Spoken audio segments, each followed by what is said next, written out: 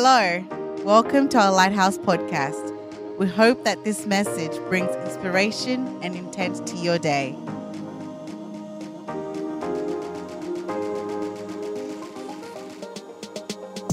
I love questions. I love figuring out why things are the way they are. What would a question be you would expect me to ask you right now, being here together, Sunday church? It's not what you were doing 9 months ago. Relax. How are you? Maybe that could be the first. I could take a turn on it and say, what are you? Ooh, that'd be a bit, maybe people would, come on, man, chill out. It's Sunday morning. I could ask, when are you? Or I could twist it even further. I could go, why are you? And get all spooky and postmodern. I love asking questions. You know, Einstein came up with a number of incredible things in the course of his life, a number of great concepts and ideas, many of which I don't understand. He gave us general relativity. He gave us special relativity. He gave us E equals MC squared.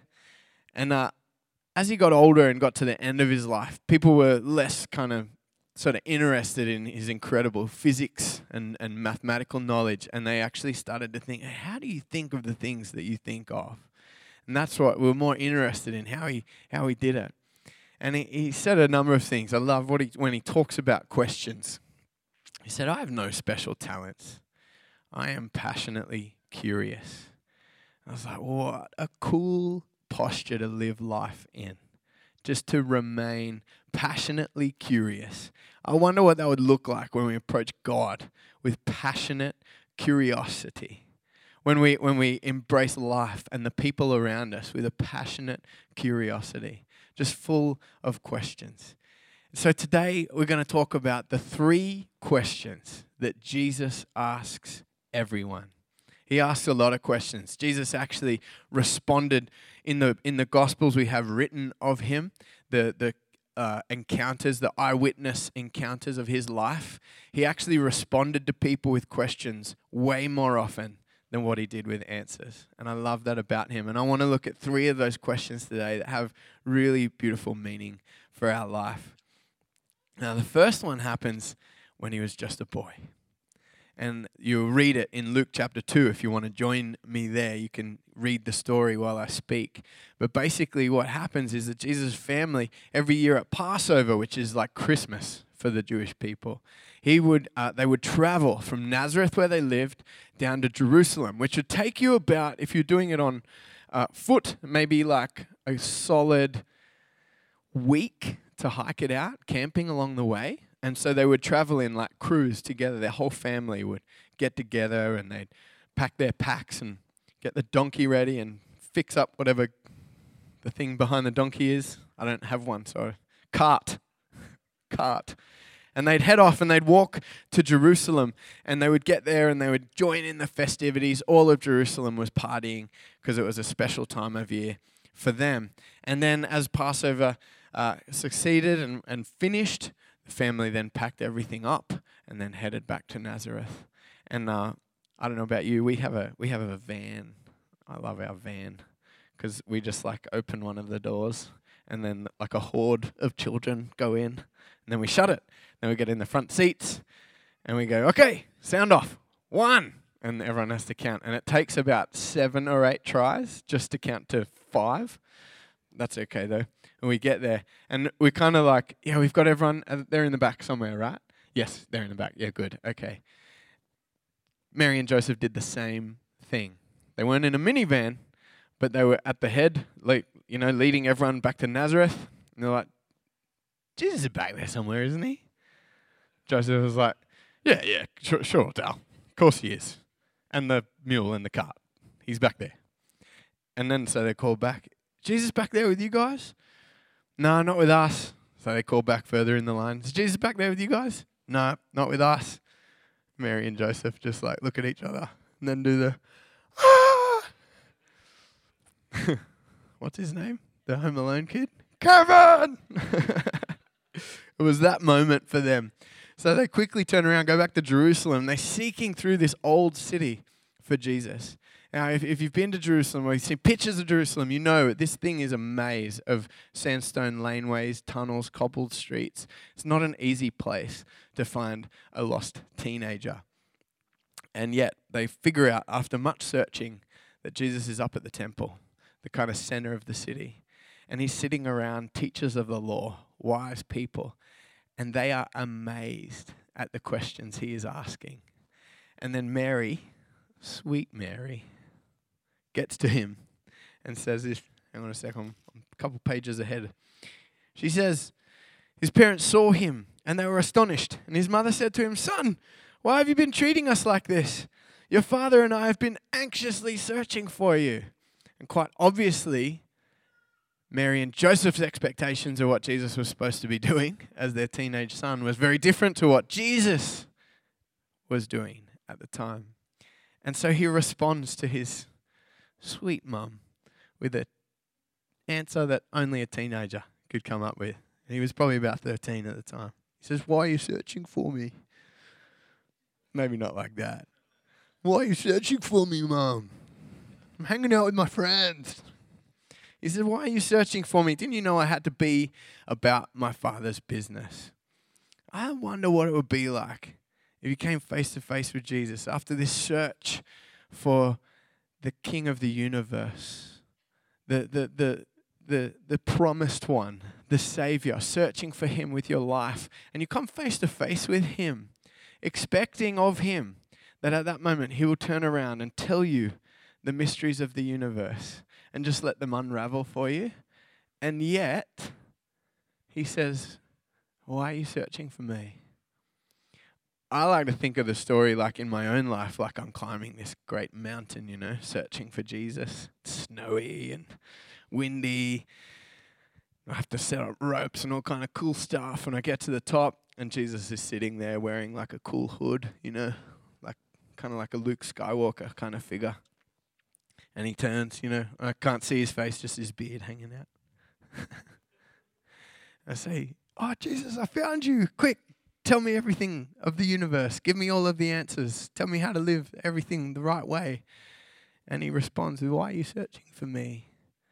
I love that when we come face to face with Jesus, he turns it back on us to figure out our intent and our purpose, why we are choosing to live the way that we're choosing to live, and causes us to reflect inwardly and go, "Well, why am I actually looking for you?" There's 1,000 things shouting at us from all across every corner of the globe about how we should live, what causes we should be part of, what we should wear, what kind of house we should have, what kind of job we should have, what course should we study. It goes on and on and on. There's a million different, like you scroll through Instagram and it's just like, do this, buy this, be a part of this, save the sharks, save the whales, save the sharks while they're eating the whales, save the whales while they're being eaten by sharks. Honestly, the things I look at. There's 1,000 voices shouting across our globe about how we should live. Jesus is the only one who asked me why I'm searching for what I'm searching for. I love that about him, and I love that he asks us that question, that he actually turns it on us. I'm perplexed, but I'm also drawn in. And I think I understand why he does that as a father. I love to play hide and seek with my kids. It's one of the funnest games we do. And I'm a retired outdoor guide, so hide and seek goes next level when we play. I'm like, this kind of like, where am I? That's not cool. No. I'm like grabbing a bit of this and poking it in there and taking this lead and wrapping it around my leg, breaking up my shape, and so I fully disappear. And I love being in a place where I can watch my kids seek me. And I can see the joy and the excitement in their face as they're looking for me. Because you know what? They know that I'm going to stick around, that I'm not that far away, that I'm only just around the corner, and that I won't leave them alone, that I won't forsake them. I won't be hidden so far away that I can't protect them. And every now and again, my hiding spaces are so good, they'll never find me. So I have to give a little clue, like a or a, and they'll be like, "Oh, he's near oh, Dad, there you are." And the joy and the elation that just explodes out of them when they find me. I think God's a little bit like that as our dad. That there is a sense in which he's a little bit aloof. He's so big that we can't possibly understand him. And he seems like he's just out of our reach, but not far away. And he loves it when his kids are looking for him with intent and in purpose. That's why his son, Jesus, asks us a question, why are you searching for me? Do you know that you need to search for me? That when you search for me and find me, that there's great joy in that. That when you live a life of intent in our relationship, that it's good and that it's fulfilling. This isn't a new thought, by the way. You know, way back when Moses was setting up the nation of Israel, they'd escaped from Egypt. Not like that. It was a lot harder. We're getting out of slavery. Done. No, I jest. It was way harder than that. There was all kinds of things. That's another story. But he's setting up the nation of Israel, and he's giving them laws to live by. And there was many. There wasn't just the 10 Commandments seen at the Mount Sinai. There was actually more than that. And in Deuteronomy, you can read the story. And we get to Deuteronomy chapter 4, and Moses is giving a speech. He's speaking to the nation of Israel, and he says a number of great things. Then he sees the future a little bit for Israel. And he actually suggests, you know what? One day, you're going to make decisions where you'll actually choose to not be seeking God. You'll choose to live in such a way that you're actually paying more attention to idols. And you're more concerned with telling things made out of wood and stone what they're worth to you, rather than telling God what he's worth to you. That you will live your life far more concerned with the stuff around you than you will be concerned about the God who's above you. And he predicts this. Then he has this incredible, kind of turning point. And he says, but if from there you seek the Lord, you search for the Lord, you'll find him if you seek with all your heart and with all your soul. And you'll know that the greatest commandment, as reflected by Jesus, actually came from what Moses said. It's like when you love the Lord with all your heart, soul, and strength. And Moses is kind of hinting at that. He's like, God loves to be sought. He loves to be searched for. He loves it when we embrace him intentionally and purposefully. And it doesn't end there. In fact, that concept became so rich that it made it into the wisdom books of Israel. They put it in Proverbs. In Proverbs 8:17, you can read that God says, I love it when you love me. And when you search for me, you'll find me. And there's this relationship that's kind of building, that God presents himself to us, but he also, at the same time, in this cool paradox, sort of just stays aloof from us and invites us to pursue him across the galaxy.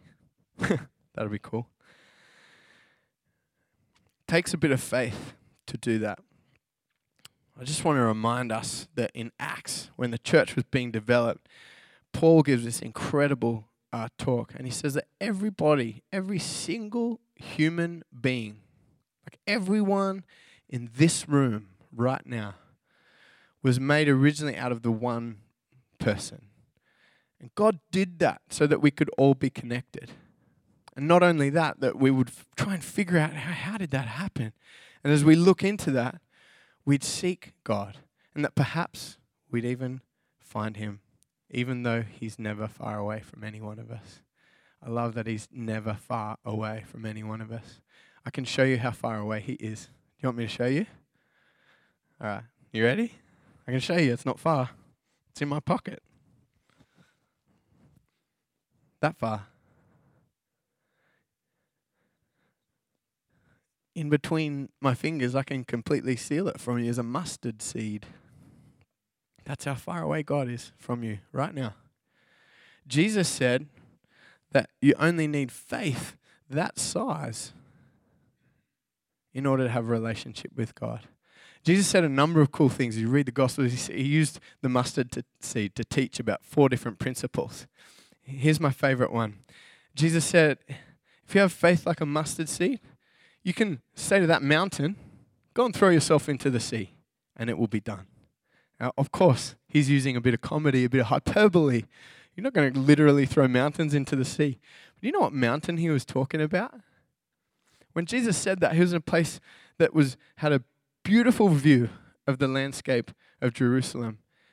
And I wonder if Jesus was kind of like holding his hand out, signifying to his friends who were listening to him that day, this mountain, as in the mountain that Jerusalem sits on, as in the mountain that's the symbolic seat of power and religious hierarchy of the day. And he's symbolically telling his friends, faith this big supersedes all of that. All of that hierarchy, all of that power, all of that religion slides into the sea. And all you need is a faith this much to be close to me, to be with me today. What a beautiful message to the people he was speaking to that day. The poor, the oppressed, the cast down, the weary, the tired. How much better for us to hear that news in the privileged positions we have. To hear that faith this far does away with all the religious hierarchy and allows us just to have a pure, simple, humble, intentional relationship with Jesus. I love that. So, of course, faith brings us to our next question, which Jesus would ask anyone who got into the boat with him. If you get into the boat with Jesus, he's going to ask you this question. So beware if he hasn't asked you already. Because when the wind blows and the storm comes up and the boat starts to rock and the waves crash over and it's getting really tippy and it's getting dark and lightning has struck the mast and the mast is broken and you don't know what to do anymore in order to which you could survive. So everything you know is telling you you're about to die. We run to Jesus. That's the pattern, right? And say, we're terrified, help me out. We're going to die. What's the question Jesus asks? Where is your faith? It's not a coercion. He's not condemning you. He's inviting you to have faith, just like a mustard seed in a moment. It didn't take much for the disciples to go like this. You know what? I reckon Jesus could save us right now. That's it. And so they go to him. Of course, we know the story. He speaks over the sea. It goes calm. They're all saved. Before that happened, like literally in the 24-hour period before that happened, Jesus miraculously fed 5,000 people. And maybe 48 hours before that, he miraculously healed the centurion's servant who wasn't even standing with him. And you know what he says to the centurion? Wow, I haven't seen faith like this in all of Israel. He knows I don't even have to go to the bedside. He knows I don't have to touch the person. He just believes I can say it and it's done. I haven't found faith like this in all of Israel. His disciples watched him do that. And yet a few waves come. And so Jesus says, where's your faith, guys? Where's your faith? Your faith will overcome this situation. Just a little bit. It'll overcome. And then they go on to engage in a number of other miracles too. They heal Jairus' daughter. And the woman reaches out and touches Jesus' cloak and she's healed from a 10-year disease. A little bit of faith brings so much opportunity to our life. I think the problem, and just time out. Can I do that? Excuse me, hold that thought. The people responsible for this book, or the Gospels that we're reading, were the disciples. Jesus, made the stories happen, agree, but he didn't pen them, okay? His disciples did. Here's the amazing thing about that. These guys were the preeminent leaders of the church. And their stories that they wanted everyone to remember Jesus by were the stories where they failed or were unwise or were scared, and Jesus stood in the gap and helped them become bigger people from that. You don't hear people like great leaders telling their story like that very often. Sometimes, yeah, it's good. It's good when we see vulnerability and all that. These guys are masters of it because they'd stood alongside the master of the universe who taught them humility, taught them how to learn from their mistakes and to move through with faith. So we have these stories. So don't for a second think I'm belittling the disciples for a second. These are the guys and girls that Jesus chose to be alongside him. So they're very important. So they give us this story, but what the story teaches us is that they live life out of everything that they know. We know when the boat's about to capsize, we know we're probably going to die. Okay? Faith tells them something else. Faith and their belief in who Jesus would tell them that he could save them from that situation.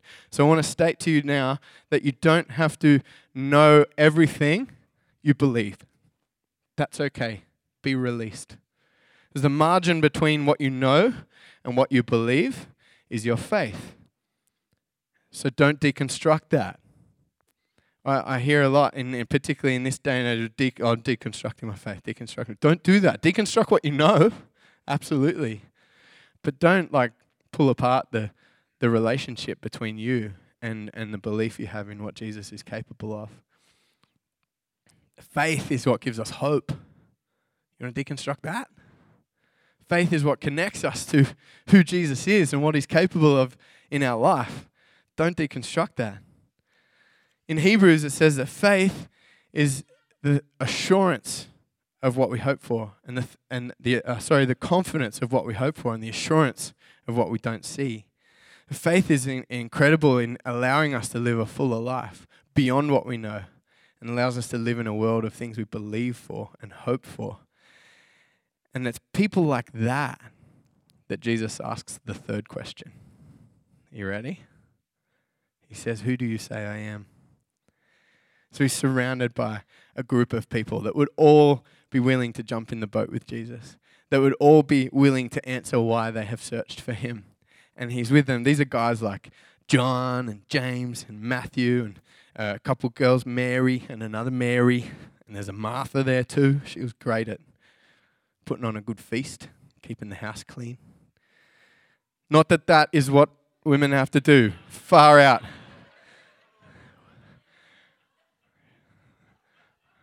I'm a proud housekeeper. I do the washing in my house. Also mow the lawns. But washing, I do a lot of washing, okay? I don't mind cooking either. Although Lacey's far better at it. So he's surrounded by people that are committed, faith-filled people. And he says to these people, "Who do you say I am?" And Peter, the leader of this group of people, the man that Jesus chose as the leader of the church once he left, he nails it. He gets the answer right. He says, "You are the Messiah. You are the chosen one. You are the one everyone's been waiting for. You are the one that God has sent to save the universe." He makes this bold proclamation, and then Jesus anoints him at that point and says, "Peter, you chip off the old block." That's what he says. You chip off the old block. I'm going to make you the leader of the church. And on that principle, the church will grow. Peter reminds me of Drax from Guardians of the Galaxy. And I understand who I'm speaking to here. So everyone under the age of 24, you're welcome. Everyone above that, I will now tell you who Drax is. Drax is this big, green, hulky, monster alien guy, and he's super literal. Like, he doesn't get metaphor or picture at all. He's super literal. There's a time when they're flying along and someone says a joke, and Drax just sits there like that, and they say, "Don't worry, it went over his head," and Drax goes, "Nothing would go over my head. I'm too fast. I would catch it." That's the kind of guy he is. I imagine Peter to be a little bit like that, all right? You know Peter. He's the guy that when they go down to the Garden of Gethsemane on the night Jesus is arrested, he's the guy who sneaks a sword along. They just had an awesome meal together. There was bread and there was wine, and Peter's like carrying. Peter's hiding a piece under the table. And they get down to the garden, and Judas points out that's the guy. Centurions grab his arms, Jesus' arms, and Peter sword? What? Yeah! Now, people who do that, yeah, like they're not going for a little nick off the ear, which is what happened. He damaged the soldier's ear, we read. Like the French kind of, this, that's not the kind of sword fighting Peter was into. Peter, it was probably blunt, and he hacks. Yeah. Now, he was not aiming for a nick off the ear. He just wasn't very good at aiming. When you do that, yeah, my Celtic Viking heritage tells me you're going for the kill. You're going for the head. You want to... Wouldn't that have been something? If instead of the ear, the poor guy's head came off. And Jesus is like, whoa, dude. Peter, sword? What? Picks up, the story goes, he picks up the ear and heals the centurion there. We're not here to harm people. We're not here to put people's heads off, man. That would have been cool. We're not here to chop people's ears off. That's not what our kind of faith tells us to do. That's not what I've been teaching you along the way this whole time. We don't need to get violent. We're the kind of people that through humility absorb the pain around us to become bigger people than the world around us. Why? Because Jesus has overcome the world around us. And when we believe and have faith in Him, He puts us in a position where we can become bigger than the world around us through faith. And so instead of having to attack the world around us and chop people's ears off, we can humbly stand there, absorb the pain, and put people in a position where they want an answer for the grace with which we live. And that's what Jesus was demonstrating in the garden that day. He took all the pain of the world and put it on the cross through Himself. And when we believe in that, we start to work ourselves toward a life that can do the same thing. So I think that the better question would be, instead of being an ear-chopping, mouth-shooting, gospel fire talker, the better question might be, what does your life say about Jesus? When people look at the way you live, the way that you greet others, the thoughts and the prayers you have about the other people in your life, the actions and decisions you make, and the things you choose to do with your time, what story does that tell about who Jesus is to you? It's far more compelling to watch your story unfold than it is to hear what you say. I recognize that part of my job's to say stuff. And yet, way more compelling than that is the kind of man that you'll see me to be. The way that I relate to my wife, my kids, and you guys as our beautiful church family. This will fade. This will be a good, inspiring moment for you, but actually, over the course of time, it'll be the kind of life we live with one another that will make the difference. And so the better question is, what does your life say about Jesus? If we were to write it out, put it into chapters, would it be like the disciples once? Where through our mistakes, Jesus is amplified. Where through our shortcomings, Jesus becomes bigger and fuller. And then all the more, like as the story continues, once you get into Acts and the books, you see these guys under the power and action of the Holy Spirit become heroes of faith. And they actually begin to live in the humility and the peace and the joy and the love and the faith that the Holy Spirit breathes into their life. They do incredible things. I want to invite you to close your eyes now as we just reflect on what we've talked about for a minute. Jesus is before you, and He's asking you these 3 questions. Why are you searching for me? Why are you searching for me? Can you answer that afresh every day? Then He asks you, where is your faith? It's not condemning. It's not coercive. It's not aggressive. It's a calm, gentle, firm invitation. Show me where your faith is.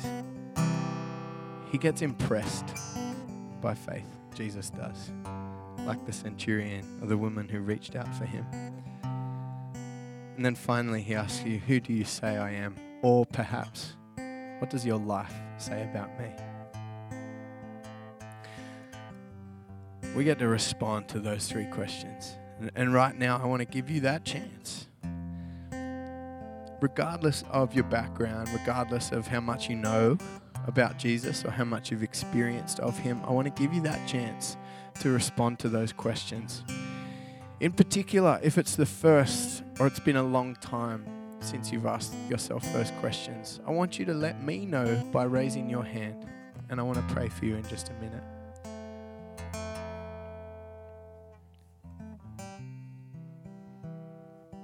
Cool.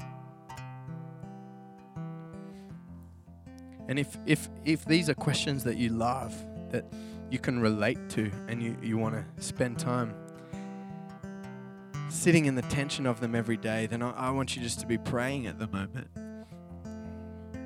Not only for your own day, that it would be rich, that there would be intentional, purpose-filled answers to these questions, but that people would discover these questions for the first time and that they would be able to answer them honestly as well. Let's pray together. Lord Jesus, I thank you for who you are. I thank you that it's in moments like this that we can say we found you. Equally so, Lord, it's in moments like this where we can be honest with ourselves about how we're living with you.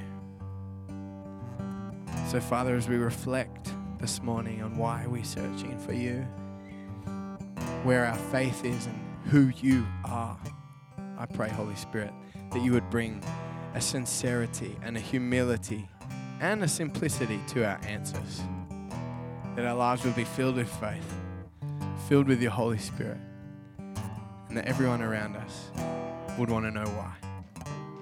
In Jesus' name, amen. Thank you for listening. Please connect with us at adifferentlight.com.au or join us at one of our Sunday gatherings.